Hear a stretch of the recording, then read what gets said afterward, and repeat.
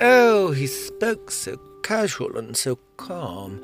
I thought he'd be spinning me out a gentle yarn. A lovable old rogue with a marvellous bouncy brogue. At first I thought I'd misunderstood. Wasn't he talking about whittling wood? He said, "Nay, lad, listen to what I tell thee. That taking meat off at bone and saving blood." I still thought I'd misunderstood.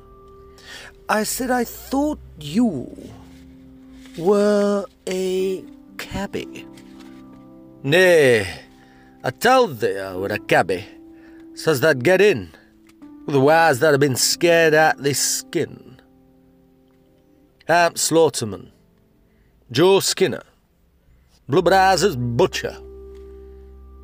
Now I knew that smell, that still smell of blood. He was casual and calm, as though spinning me out a gentle yarn. He said, "Thou knows, lad, I can rip thee a carcass down to bare bone, tie me to take thee mother, take it off at phone."